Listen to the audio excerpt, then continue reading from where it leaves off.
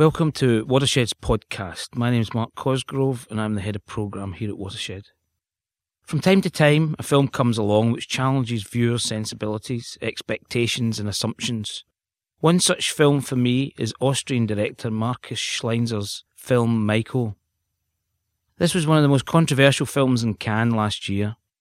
A film that dispassionately presents 5 months in the life of a paedophile, and which had critics praising its approach, but recognising it would be difficult to sell to audiences because of its subject matter.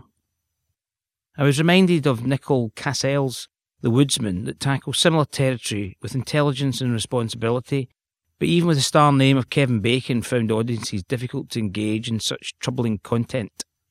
Yet in mainstream media, we are drawn to these horrific stories as they unfold. Recent Austrian history has been struck by 2 most notorious cases of child abuse: the Fritzl case and the Natascha Kampusch kidnapping. You are simultaneously repelled and compelled by the monstrosity of these events. Schleinser in a recent interview said, "In late 2008, when I started to write the script, the issue of child abuse was a worldwide phenomenon that dominated the media. You couldn't read a newspaper or watch television without hearing about some horrifying crime committed against children. To me, it seemed that child abuse, like violence decades ago, had become sensationalised to the point of becoming entertainment.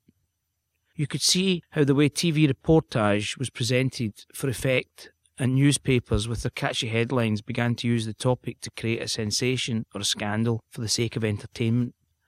I wanted to take the issue back to a more serious place." And so he does. Michael is formally rigorous and suffocatingly tense and restrained, something you'd expect from a director who had previously collaborated with filmmakers such as Michael Haneke and Ulrich Seidel. Michael is exploring a disturbing subject matter to make us think about the realities that are depressingly mundane behind the sensational headlines, and to move us into a place of reflection, however disquieting. And this is something I've been trying to reconcile. Hear me out on this one. The history of cinema is littered with examples of films which challenge the viewers, whether it was the shock of the bank robber turning his gun in the audience in Edwin S. Porter's 1903 The Great Train Robbery, an unsexual fantasy about Christ in Ken Russell's The Devils, or more recently Lars von Trier's extremes of violence and self-mutilation in Antichrist. All of these I can understand as either the shock of the new or within the context of the narrative. Even Lars von Trier's genital mutilation, I have argued, is explicable by the context of what lies behind Charlotte Gainsbourg's character's obsession with medieval mutilation, mental breakdown, and attempts to destroy herself for feeling responsible for her child's death.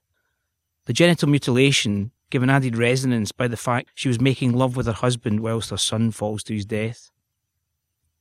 Yet the most shocking, upsetting and disturbing thing I have seen recently was in the excellent thriller Kill List. It's when Jay, in one of the hits of the Kill List, smashes the head of a man with a hammer.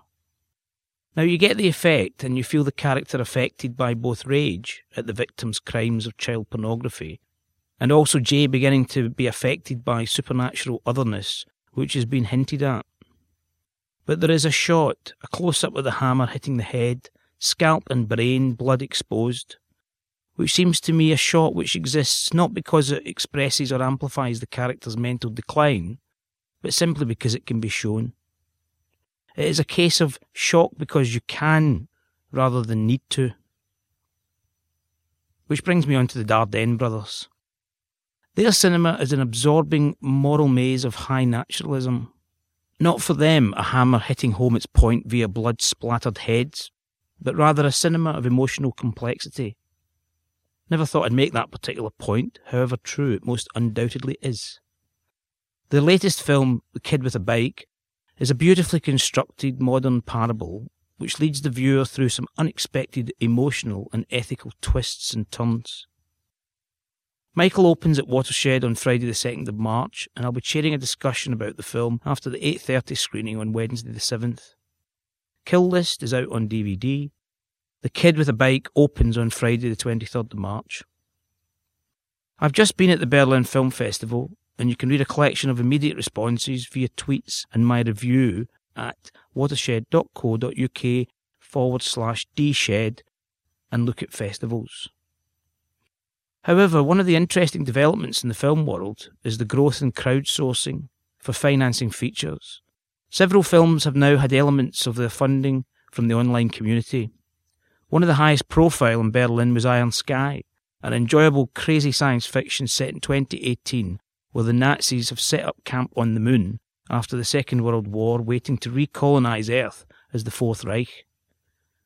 Last year, the producers invited the online community to contribute not only money but ideas via rekamovie.com. This process of getting individuals to invest small amounts before or even during production can, in the case of Iron Sky, aggregate to a significant element of the budget, and is an interesting way of involving the audience more than simply as paying punters at the cinemas. This new method of funding doesn't only have to be film. See, for example, Kickstarter.com or Indiegogo.com for current creative projects seeking funding, and maybe even make a small wager on future creativity yourself. That's all for this month.